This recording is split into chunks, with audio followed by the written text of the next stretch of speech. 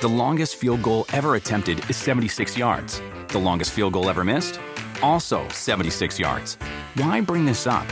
Because knowing your limits matters, both when you're kicking a field goal and when you gamble. Betting more than you're comfortable with is like trying a 70-yard field goal. It probably won't go well. So set a limit when you gamble and stick to it. Want more helpful tips like this? Go to keepitfunohio.com for games, quizzes, and lots of ways to keep your gambling from getting out of hand.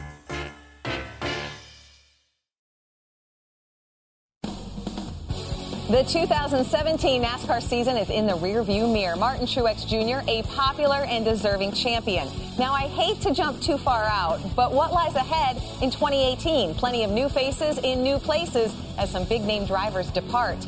There are new rules changes and schedule moves. And in case you are keeping track, the Daytona 500 is just 83 days away. We will talk about all of it next on NASCAR America.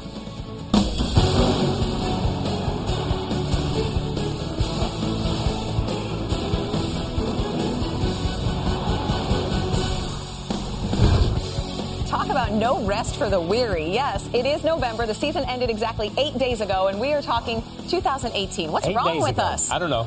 Crazy. Yeah, we have a whole hour. We can say a lot what's wrong with us. Chris Devoda alongside Kyle Petty, and from NBC Charlotte, our Hall of Famer Dale Jarrett and our crew chief Steve Letarte join us as well. Now, the season begins in Florida. There are 40 weeks from start to finish, but only 13 weeks between Homestead and Daytona the next season. All sports need an off season, but DJ, are there any other sports where the talk of the next season happens so quickly?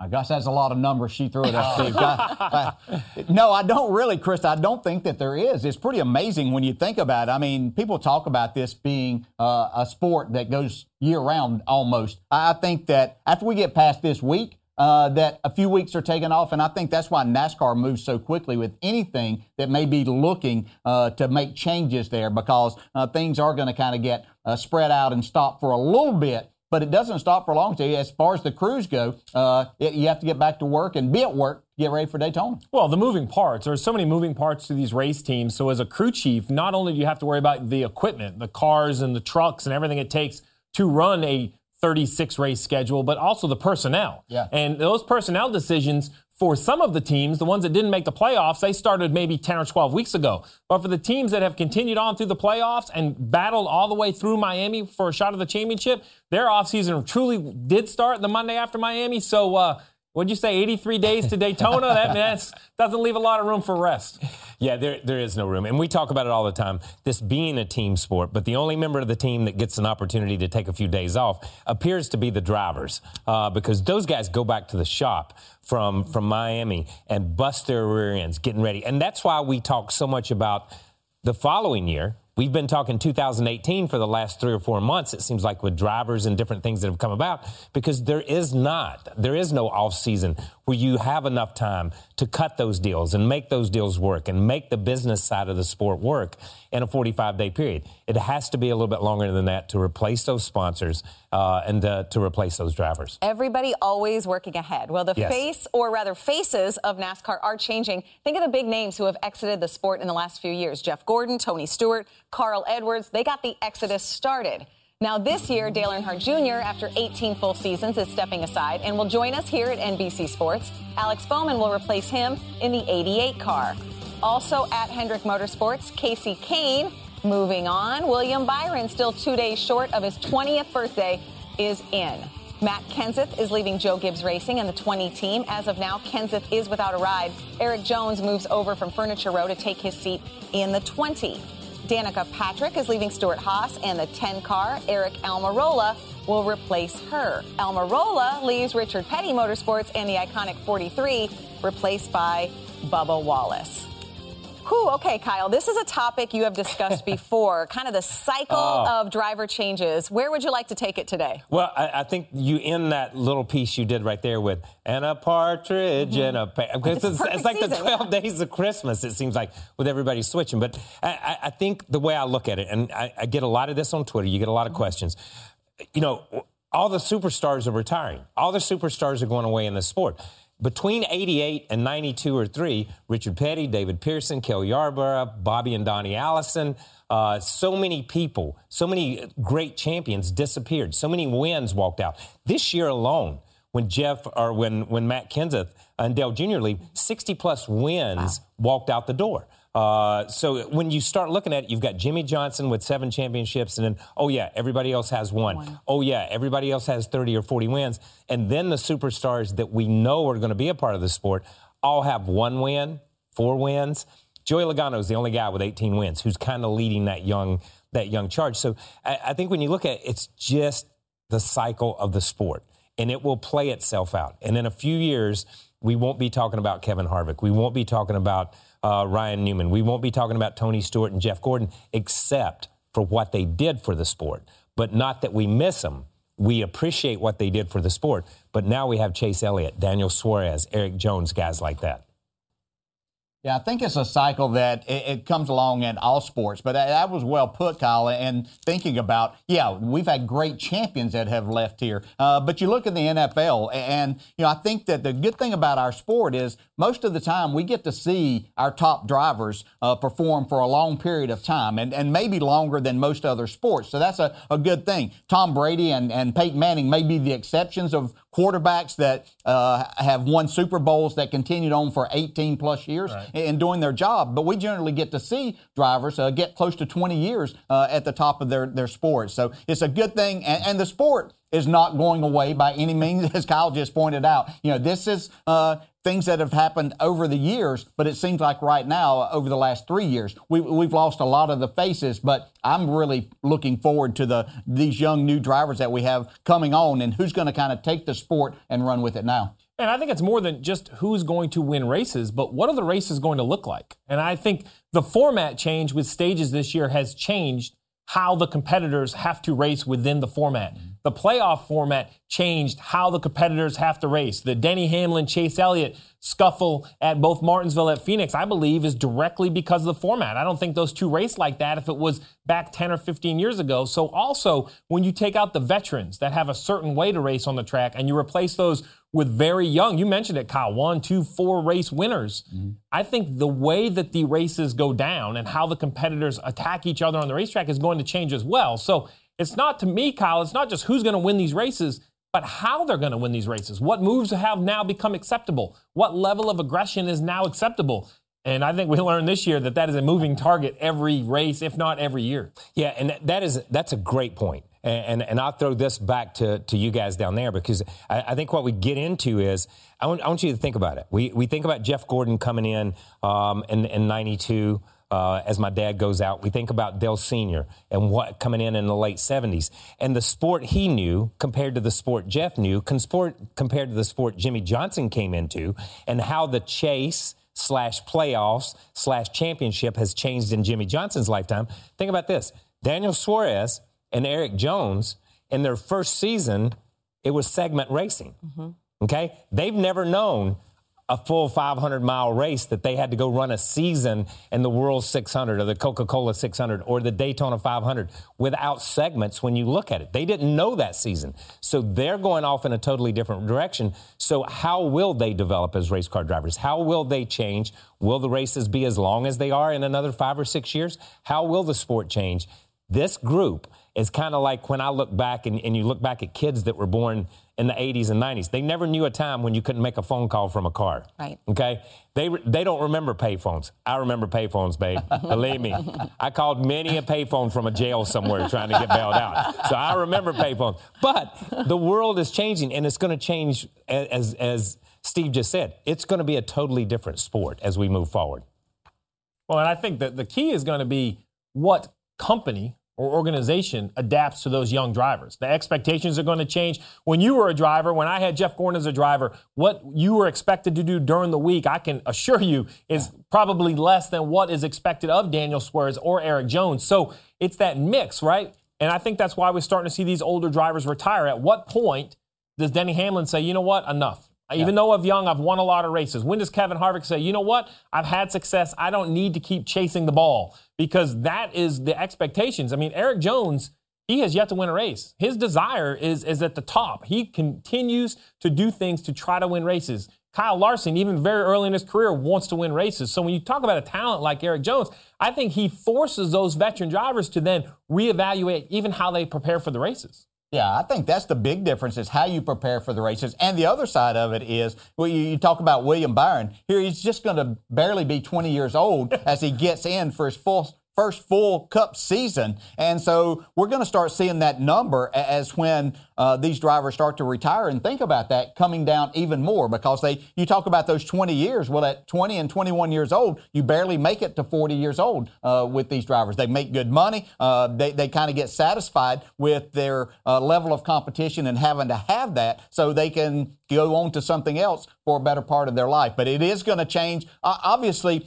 this format, the playoffs, the stage racing, all that, something's going to change there in the next 5 or 6 years anyway to make things totally different and how they adapt to that in a new and different way. But there's no doubt that the playing field has changed tremendously, and I think that's what a number of the veterans have a difficult time adapting to. Well, as technology or whatever has changed the way new drivers are found, that's what's eliminating old drivers. I mean, Dale Jr. perhaps raised his hand and said, hey, it's time for me to go. But Matt Kenseth has been vocal. He wants to drive. But there wasn't the opportunity at a top-level organization because of people like Eric Jones, people like Kyle Larson. So that's the question I have, Kyle. You know, DJ kind of touched on it right there, but is the 20-year driving career going to be shortened? Are we going to start to see 15, 12, 10-year careers out of these top-level drivers? Yeah, I think so. I do believe that. And I think not only that, Steve, I think what we're going to see is we see a Matt Kenseth who is still capable of winning races, I believe, on a fairly consistent basis. But there's no seat for him, as Steve said. At the same time, I think we're going to see guys when they get in their mid-30s or early 30s, if they're not performing on a consistent basis, challenging for a championship on a consistent basis, I think an owner is going to say, well, you got 4 or 5 years left. I can put this kid in, and he's got 10 or 15. He's got a lot more blue sky, a lot more upside. So I think we're going to see established drivers at some point in time, Steve, forced out of the sport because they peak at 28 or 29 and they have an 8-race winning season or a 9-race winning season, or they win a couple of championships and then boom, all of a sudden they get to 33 or 34 and they go, 1 for 36 or whatever the schedule may be at that time, or they go 0 for 36. And an owner's going to look at them and say, hey, I need a young guy in here. And they're going to be forced out. So I think we're going to be like other sports where players, if you're not a superstar, you're going to get forced out. You've got to perform at that level all the time. And as they were talking there about Eric Jones, when you've got that young kid coming in with that desire, it's tough to hang on for a long time. So here's my question, and you guys talk about other sports. When we look at other sports, I want to know how our young drivers, these young drivers, how will they handle the spotlight when they're not in the shadow of a Matt Kenseth or Dale Earnhardt Jr.? You look at, you're talking Eric Jones. Nobody knew who Tom Brady was until Drew Bledsoe. We needed a Tom Brady. Yeah. See, I'm speaking in your language, Steve Letarte. Yeah. I wanted to make sure you brought it right back to something I could completely understand with the Patriots reference. Cowboys fans want to know, what do we do after Troy Aikman? Okay, we have Tony Romo. Now we have Dak Prescott. There's always someone waiting in the wings. But how do these drivers handle the spotlight and the pressure when there's not those veteran drivers who are basically not hogging it, but taking it? Well, wins have to leave the series for young drivers to win, right? Yeah. I mean, the veterans, if they're still winning 8 or 10 races, then there aren't the opportunity. I dream, this is an unpopular statement I'm getting ready to make, but I dream for the day where drivers will be decided by what they can do on the racetrack, not what decals they can put on the race car. Yeah. And right now, I'm not sure that's the case in a lot of situations. There are drivers who, I will remain nameless so they still talk to me on Sunday, that are in there because of the decals they can put on the hood. And I think, Kyle, to your point, as the crop of young drivers comes up, and to your point, Krista, and they can perform on the big stage. That's what we saw William Byron do. An epic battle between William Byron and Elliott Sadler, both very deserving champions, but what a battle we were privy to watch down there in Miami. Yeah. How about Kyle Busch and Martin Truex Jr., 2 other drivers that put on the biggest stage and the biggest battle? So I think the fact that the Xfinity level is kind of setting that stage for these young drivers, they're going to be fine under the pressure. What I've learned about race car drivers is once they put a helmet on, they're a different breed. And the great ones, when they get behind the wheel, it doesn't matter if it's the first lap or last lap. The pressure really isn't anything. It's just they want to perform. I think that young drivers now, too, and young people in general, come out and face the world at a much younger age because of cell phones, of everything that they get into. Their life is basically out there for everybody to see. So they start learning to perform at a much younger age, and they're ready to handle this type of pressure, I believe. Well, and I feel like if you are so young that you don't know payphones or roll-up windows, crank windows. Good point. You're just too. Now hold on, Krista. I've actually probably never used a payphone. I've seen them, but never had to use one. You've been to Waffle House. I know. Don't give me that. Yeah. Dude. When we go to commercial, I'll explain it all to him. Thank I've you. been around. Thank you. Hey, don't forget the season isn't over yet. This Thursday, NASCAR gets fancy. It's the Champion Celebration in Las Vegas. We'll bring you a 2-hour red carpet special at 7 p.m. Eastern here on NBCSN. Then it's the Monster Energy NASCAR Cup Series Awards Banquet. I'll be joined by Rutledge Wood, Marty Snyder, and Kelly Stavist. A great night of celebration Thursday starting at 7 p.m. Eastern. Coming up, NASCAR has announced a series of rule changes for next season, including one that will have a big impact on pit road. We'll tell you what it means for teams next on NASCAR America.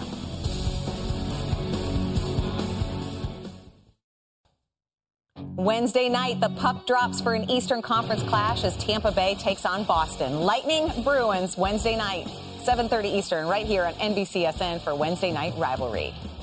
Last Wednesday, NASCAR announced it will standardize at-track team rosters across all 3 national series starting next season. As part of that, over-the-wall pit crew members will be reduced from 6 to 5. NASCAR Executive Vice President Steve O'Donnell explained the changes. The ultimate goal here is to continue to put the best racing on the track, to continue towards that parity with more teams being able to win. You saw us put things together really last year with stages. The lower downforce package continued. The great tire that Goodyear was able to pair up with that. And so we looked at other areas where we continue to drive parity in the sport and give as many teams as possible the opportunity to win. And these 2 initiatives, with what we're doing on pit road, by moving from 6 to 5 over the wall and only allowing the fuel person to just fuel the vehicle, kind of fits in with where we're going.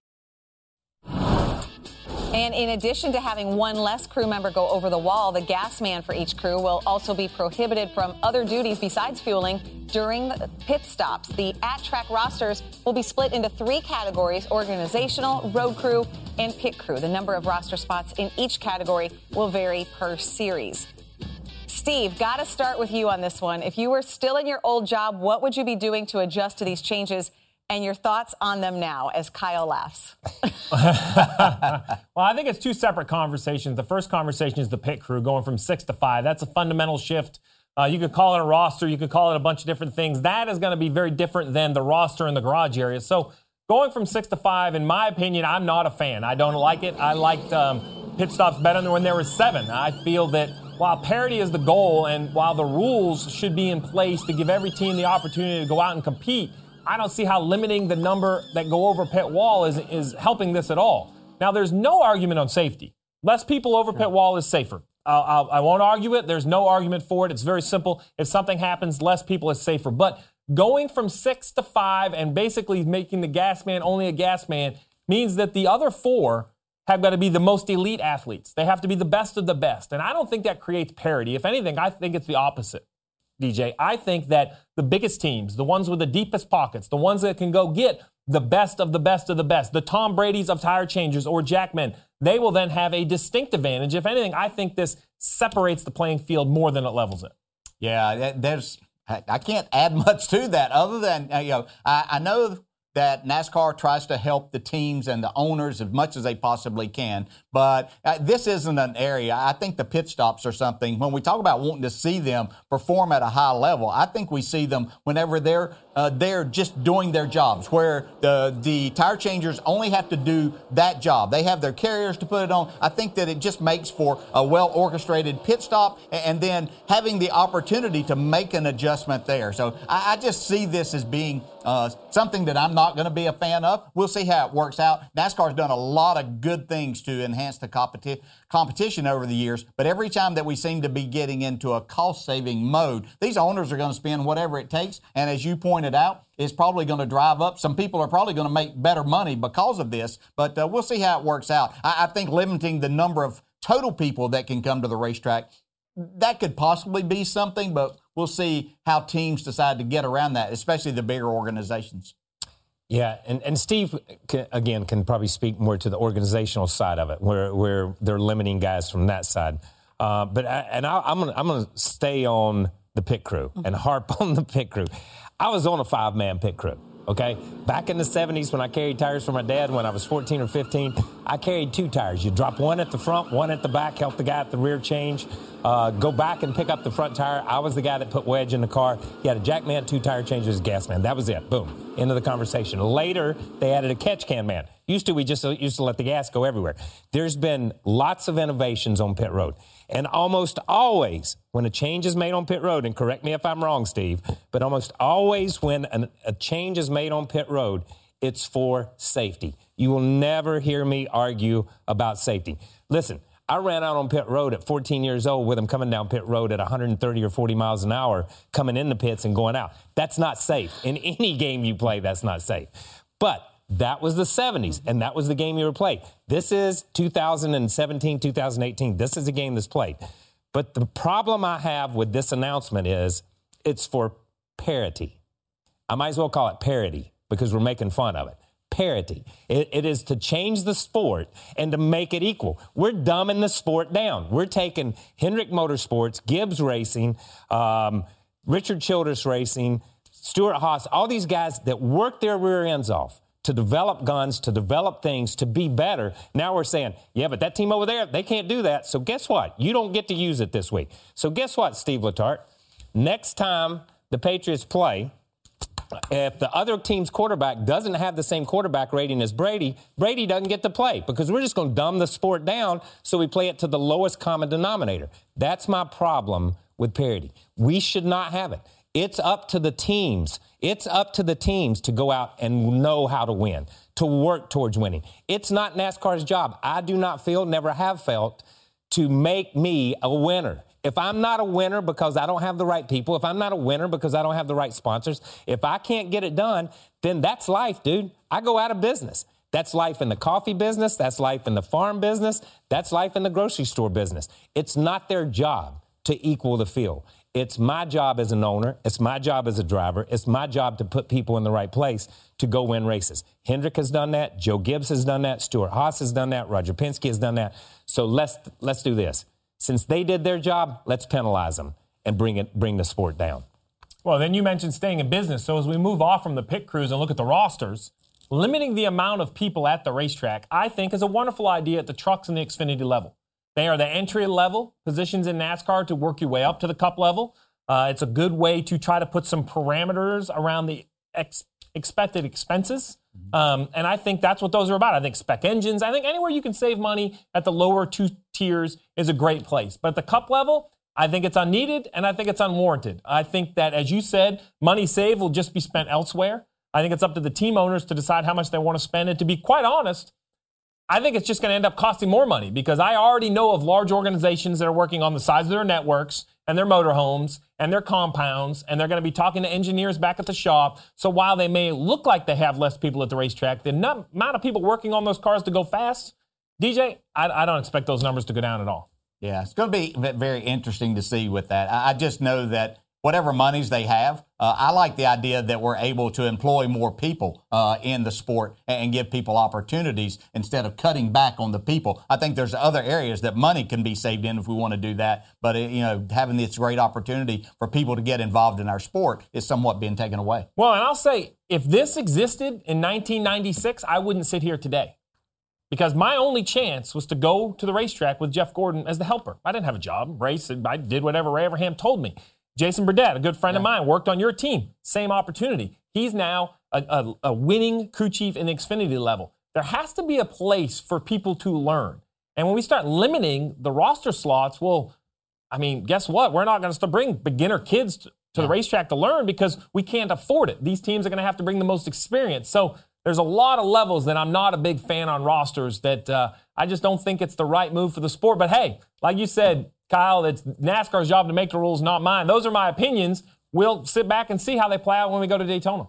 Well, everyone in the NASCAR community is certainly paying attention. I know on social media, you talk about you as a crew chief, Jason Burdett, a winning crew chief. How about Rodney Childers, a championship crew chief? I know right after the news came out, This is what Rodney had to say. And, he said, I'm not sure how a championship crew chief wouldn't know this was coming or have an opinion on it. So he was pretty, at least heated in how the information, I think, came out. I think NASCAR may be kind of trying to sneak some of this out, on a holiday weekend is possibly what was happening there. But going back to what you said, Kyle, you were a member of a 5-person pit crew. Yeah. Austin Dillon actually put this on social media. He was watching some old footage, and he thinks it's pretty cool.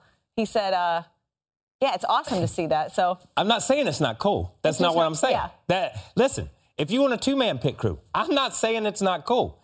What I'm saying is, why are we penalizing the teams that are winning races to run with the smaller teams? And that's what I'm saying. And as far as Rodney Childers, I guess they consulted the fan council and they didn't worry about anybody that works on cars or does anything on race cars to consult with. And I hear you laughing, Dale. That's just the way I feel. I'm laughing with you, buddy. I understand.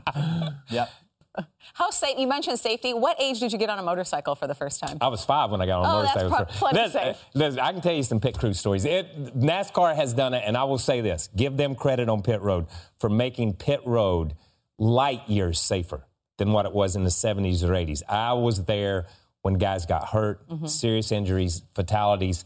Pit road is a much, much safer place for these guys, these athletes to go out on and perform. Yeah, it really wasn't that long ago that guys were going over the wall without helmets. I mean, the helmets was really just implemented not that long ago, too. So, the safety obviously is on the forefront. It's just a topic here that we're able to discuss because this news came out just in the past week. So, coming up, how about some more news? The 60th running of the Daytona 500, less than 3 months away. We'll discuss how the 2018 rules package could affect the Great American Race. That conversation is straight ahead. We're going racing at Daytona. 2 laps to go. Well, I'm out to 42. It's right there. Looking inside.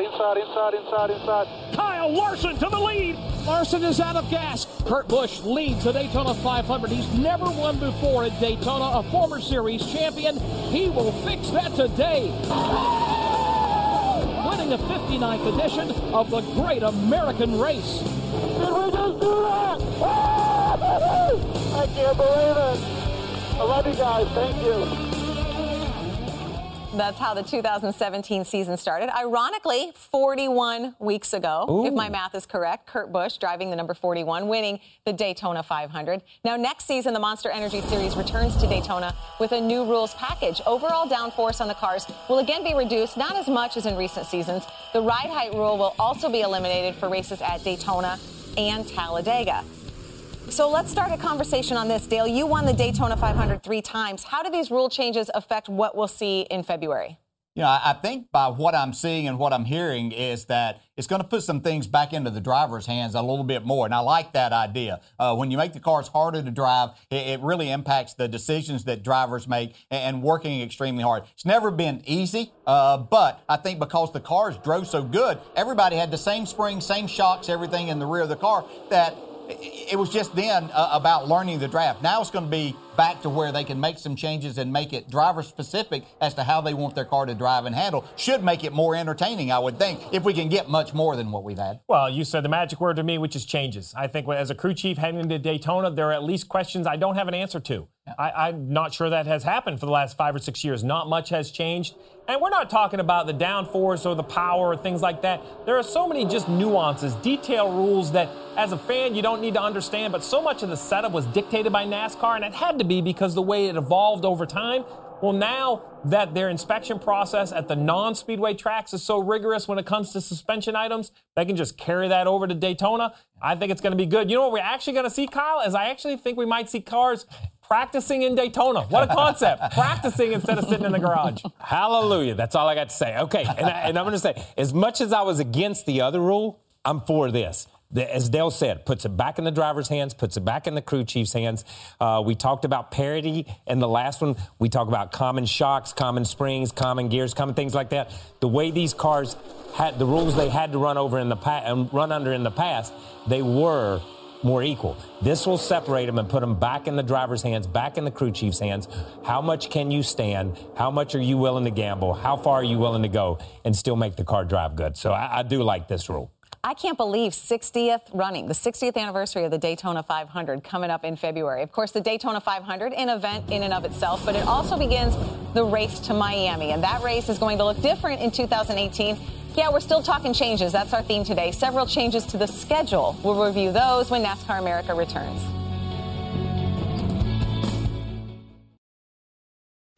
All rise for Premier League mornings Saturday at 12:30 on NBC. Manchester United visit the Emirates to take on Arsenal, but first at 7:30 Eastern on NBCSN, defending champions Chelsea host Newcastle.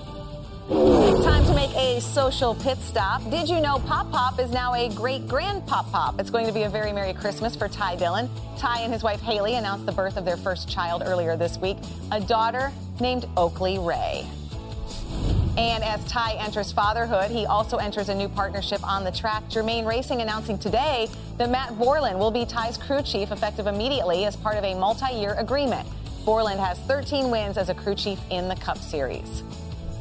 On Thanksgiving night, Truck Series champion Christopher Bell narrowly held off Cup Series star Kyle Larson for the win in the Turkey Night Grand Prix midget race out at Ventura Raceway in California. Bell later tweeted, "Anytime you can go wheel to wheel with Larson, it's gonna be fun." And last but not least, Tony Stewart is getting married. You heard that right. Stewart proposed to girlfriend Penelope Jimenez over the holiday and later tweeted a photo of the engagement ring with the message, "She said yes." So see, Smoke and Prince Harry. There you go. When it comes to wedding planning, you can take a poll. Good. Yeah. Most of those in the NASCAR community have anniversaries in December or January. Now, that's probably not going to change, but if you're the type who remembers birthdays based on the NASCAR schedule, you might be in trouble. You're in trouble. Chicagoland no longer be a playoff race. It will be a regular season race in July. The Brickyard 400 will be the final regular season race. Las Vegas adds a second event, and that will open the playoffs. Richmond gets a playoff race in the round of 16, and Charlotte on the Roval moves to the round of 16, while Dover becomes a round of 12 playoff event. Okay, if everyone was following at home. But we're serious. I mean, when you plan everything around that schedule, Kyle, which move is the most significant? Or should I say, which week should we assume your travel will be messed up because you booked a ticket to the wrong city? Every week. Okay. Listen, they've changed this stuff around so much for me. I'm lost on it. And I like that they're willing to move things around. I like it for the fan base as much as anything else. I know that we've had certain races that have been cutoff races, certain races that have been the last race of the season, regular season. I will say this straight up. I don't like Indianapolis being the last race of the regular season because when we went to Richmond, there was so much excitement going into Richmond, so much that a driver felt like they could do. I could make up 5 or 6 points. I can win this race. I can go there. Indy is just not that kind of race. It's just not proved to be that kind of race in all the years we've gone up there. It is a big event. Is it not, Dale Jarrett? It's an event. But it is not the race that I want to see as the final season race because you almost go into that and say, well, I'm 5th in points or I'm 10th in points. It's going to be tough to make up points here today. It is just really hard, and it's going to be tough to go there and win. We saw how the race played out last year. So I'm not a huge fan of that. But anytime, any of the other changes, I am a big fan of mixing it up. I have to admit that. So it doesn't happen often, but KP and I are completely at odds on this one. So I think Indianapolis is the final race of the regular season is a spectacular place to move it. I think it gets it out of the heat of the summer for the fan base. The turnout has been relatively low for the facility. I think some of that is because of the timing of the year. And also, so I'm the crew chief, he's the driver. He likes a short track because he can drive it differently. But there's not a lot of opportunity for a crew chief at Richmond to do much with your strategy because tires are so important. Well, now we've come to the Brickyard, a large facility, 2.5-mile racetrack where I don't lose a lap. When I come to pit road, that opens up a ton of different pit options. I think it creates the opportunity, maybe not for a surprise winner. I'll agree with KP on that one, but definitely for a surprise front runner, someone to go run in the top 3, 4, or 5 and maybe gain enough points to move through between stages and a 400-mile race. I think the Brickyard being the season finale or the regular season finale has a lot of opportunity. So I'll have to say that at the beginning when I first saw this, I was on KP's side, that I didn't like Indy in that spot. But coming to me. Yeah, but not necessarily for your explanation here. It was mainly because of what we saw in the very last race there with Casey Kane going there and winning. So you can have a surprise winner at the racetrack. It takes circumstances, but we saw a lot of action, a lot of things happening. So I'm going to give it this chance and see exactly what happens. I like the idea, too, that we're switching around. I think we need to get more different tracks into the playoff mix in those 10 races myself through the years. Yeah, I'm out here on this island by myself, but let me say this, Steve. You've only got 5 crewmen next year. You're going to get your butt lapped at Indy if you got a pit under green, okay? Sorry, dude. Don't worry, KP. I'll have the best. They'll get it done just as fast. Yeah, you'll pay them too, right? So we know Team Charlotte is a fan of the Brickyard in September. Steve, what do you think about the playoff schedule? Let's go into, okay, that takes care of the regular season. Let's go into the playoffs. Well, I think the playoff has a great mix of old and new. And what I mean by that is let's start at the end and look at the old. The championships will still be decided in Miami. A wonderful mile and a half. We see great racing. I like the round of 8. Paperclip, mile and a half, crazy 1 mile. A lot of change in the round, or a lot of variety in the round of 8. The round of 12 has that mix that's a little bit different. Talladega, Dover adding. And I think the round of 16 now has a fun short track, has a mile and a half, and then has the Roval. And while there are a split on the fan base of who likes the Roval and who doesn't, I'm not going to ask DJ his opinion. I know where he stands. I do think the round of 16 is the right place for this experiment. Make it very early in the playoffs because, DJ, in my opinion, if a team gets knocked out because of something at the road course, yet they had all year to earn playoff points, all year to try to guarantee them a spot out of the first round, I'm going to struggle to point to one race at a road course at Charlotte to be the difference maker. And I think the fan base in Charlotte deserves something different. And that's what they're going to get with the Roval. Yeah, they're going to get that. I'm really intrigued by that round of 16 with Vegas at the mile and a half, going to Richmond, the short track race where anything can happen. And then who knows what's going to happen at Charlotte? I don't know. It's going to be a novelty. So I'm going to buy into the fact that don't criticize it too much until I see exactly what happens here. So we'll see what goes on. That being the cut race, that's going to be extremely interesting. So I like the schedule and switching things up. Yeah, and look, I like Miami. I like the round of 8. I like the round of 12. The round of 16 needed something to make it happen. I like Talladega being the second race because you could go to Kansas and still recover if you had a bad Talladega. So the round of 12, I really like that. That round of 8 this year was an intense round. When we go back and look at Martinsville, Texas, with Harvick winning there, and then all the pressure of going to Phoenix, that's an intense round. But they needed to do something to the round of 16.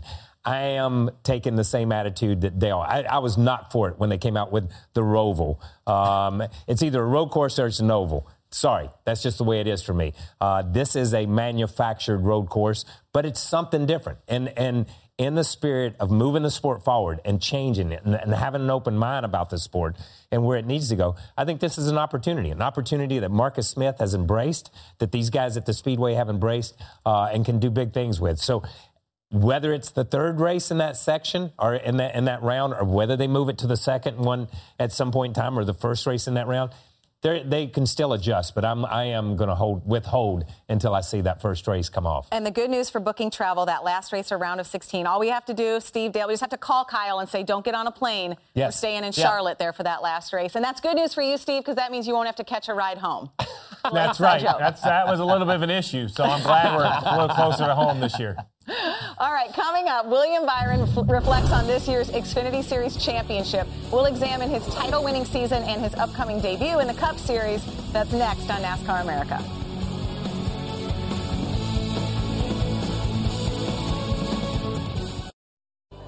Byron, the 19-year-old rookie phenom whose racing career started on a computer. William Byron is Xfinity Series champion. Thank you, guys.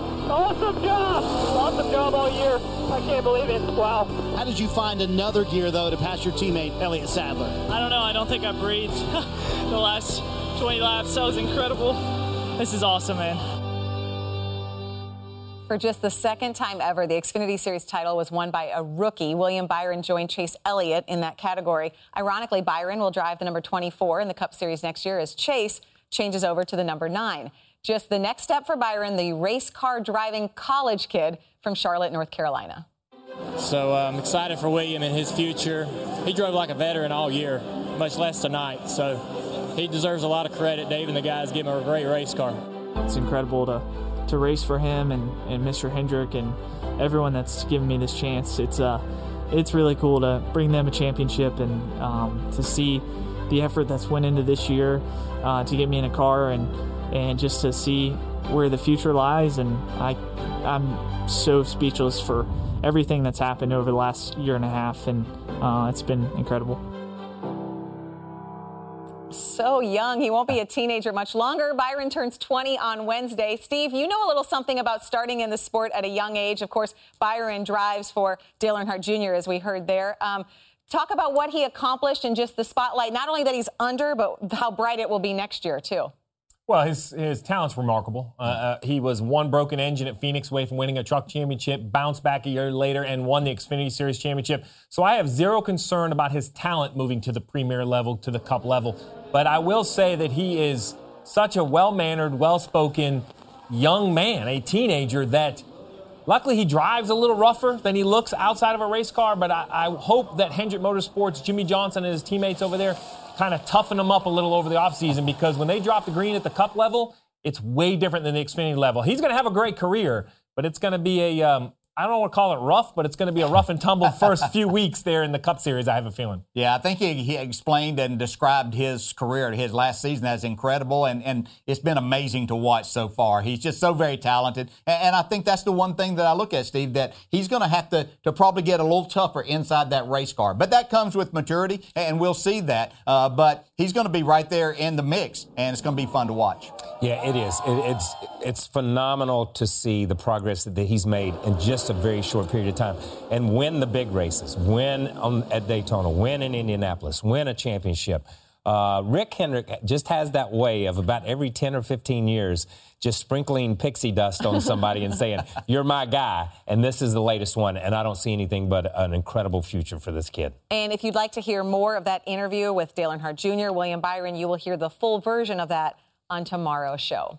Well, coming up, we're going to preview Champions Week, which gets underway tomorrow in Las Vegas. We will highlight some of the key events that lead up to Thursday night's Monster Energy Cup Series awards. That's straight ahead on NASCAR America.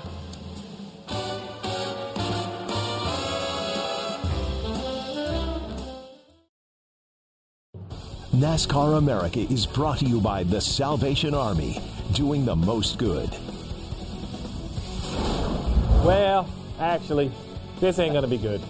1, 2, 3. I'm going to shut it down right there. Came back 32, 33. Kyle, I'm going to take your role in this show, just so you know. I mean, I've watched enough cop shows. If you ask me one question that's going in a different direction, I'm going to say, I need an attorney. Okay, Dad. Okay, because stuff goes down at the motel. I don't know why that hadn't hit me till now. Our off-season's so short that I quit to go to TV so I'd have a longer off-season. Hey, I don't know who's listening here, but if you want to fire me and pay me around $60 million, I'll go. So there's the 30 seconds basically before we came on air. So let me do, we got live PD and all the SEC fired college football coaches in that conversation, right? Yeah. Yes. Have y'all met? I'm his new talent agent right here. Yes, at $60 million, I think that we get one contract, I'm good to go from there. Now we know why Dale was agreeing with Steve on the Indy. Yeah, everything. On the Indy race. Yeah, that's good. He got $60 million, and I'm going live on a cop show. Thanks, guys. Thanks. Now we have to start paying attention whenever we're actually not working. I know. Yeah, I know. That's what made me nervous. I'm like, wait a minute. What did we say before this show came on? Okay, back to serious. But I guess you could call this serious. It's going to be a lot of fun. This Thursday, we'll put a cap on the 2017 season with the Monster Energy NASCAR Cup Series Awards. Coverage begins with the red carpet show featuring those being honored, along with celebrities and some of NASCAR's biggest personalities. That's Thursday at 7 Eastern right here on NBCSN. Of course, that is just one of the several events which highlight Champions Week in Las Vegas. Tomorrow night, NASCAR honors Dale Earnhardt Jr. Then on Wednesday, it's the annual Myers Brothers Award Luncheon. Cole Pearn, that's his day to shine, followed by a very special After the Lap, which benefits the Vegas Strong Fund. Always a good time. I know, Kyle, you'll be here in the studio. We got the red carpet show, so a lot of stuff going on. Yes, it's my job to sit here and make fun of what everybody wears. So, wait, I'm out in Vegas. Yes, so be careful on what you wear. I would turn to She can't Steve even and follow Dale that for help, but I know no one's going to help me. Now I'm the one on the island. What do you want me to say? Listen, it is. I will say this. NASCAR has done a tremendous job, and the entire community has done a tremendous job of making our banquet something special to honor our champion and to honor Martin Truex this year. At Dale Jr.'s last year, there's be events for him, Cole Pern, things that. But then turning it into a little bit of a charity thing with After the Lap for all that's gone on in Vegas, all that community has gone through. I know Kurt Busch is doing a go-kart race and doing some special stuff out there. So that epitomizes what the NASCAR community does. We're going to celebrate our year, but at the same time, we're helping other people and doing some different things too. Yeah, I think one thing that's changed with it moving to Las Vegas is the opportunity for the fans to become a bigger part of it. It was great whenever it was in New York, but there was just limited space there. And Vegas is equipped to handle all the fans that come out. And I think they've really enjoyed being more a part of it, even actually getting to go to the banquet itself. And my favorite part of all of Banquet Week is the Myers Brothers Luncheon. Used to be a breakfast. Nobody had a chance to make that one. Luncheon was better for two reasons. The Crew Chief Award is given out, and Cole Pern, I can't wait to hear his speech. Not a guy you hear talk a lot in the media. And the Myers Brother Award that is given at the end of that luncheon to someone special in the industry. You never know who it's going to be. There's always great stories that come out of that luncheon. Yeah, and the recipient of that award is always sort of awestruck. The fact that the peers and colleagues would vote for him or her. Of course, you mentioned Dale Earnhardt Jr., NASCAR's most popular driver for the last 14 seasons. Oh, really? Big question mark. Will he win it again? You just have to wait. And speaking, it is really all about Martin Truex Jr. and that team. Barney Visser, Furniture Row. Just moments ago, I think we actually have a live picture, a live image. Martin Truex with the mayor of Denver, Michael Hancock, was taking place out in Denver. So a special tribute. I don't know if we have that. Take a listen. We're going to go ahead and throw that to you now. And then we got your crew shirt. This makes you an official Furniture Row Racing Team member.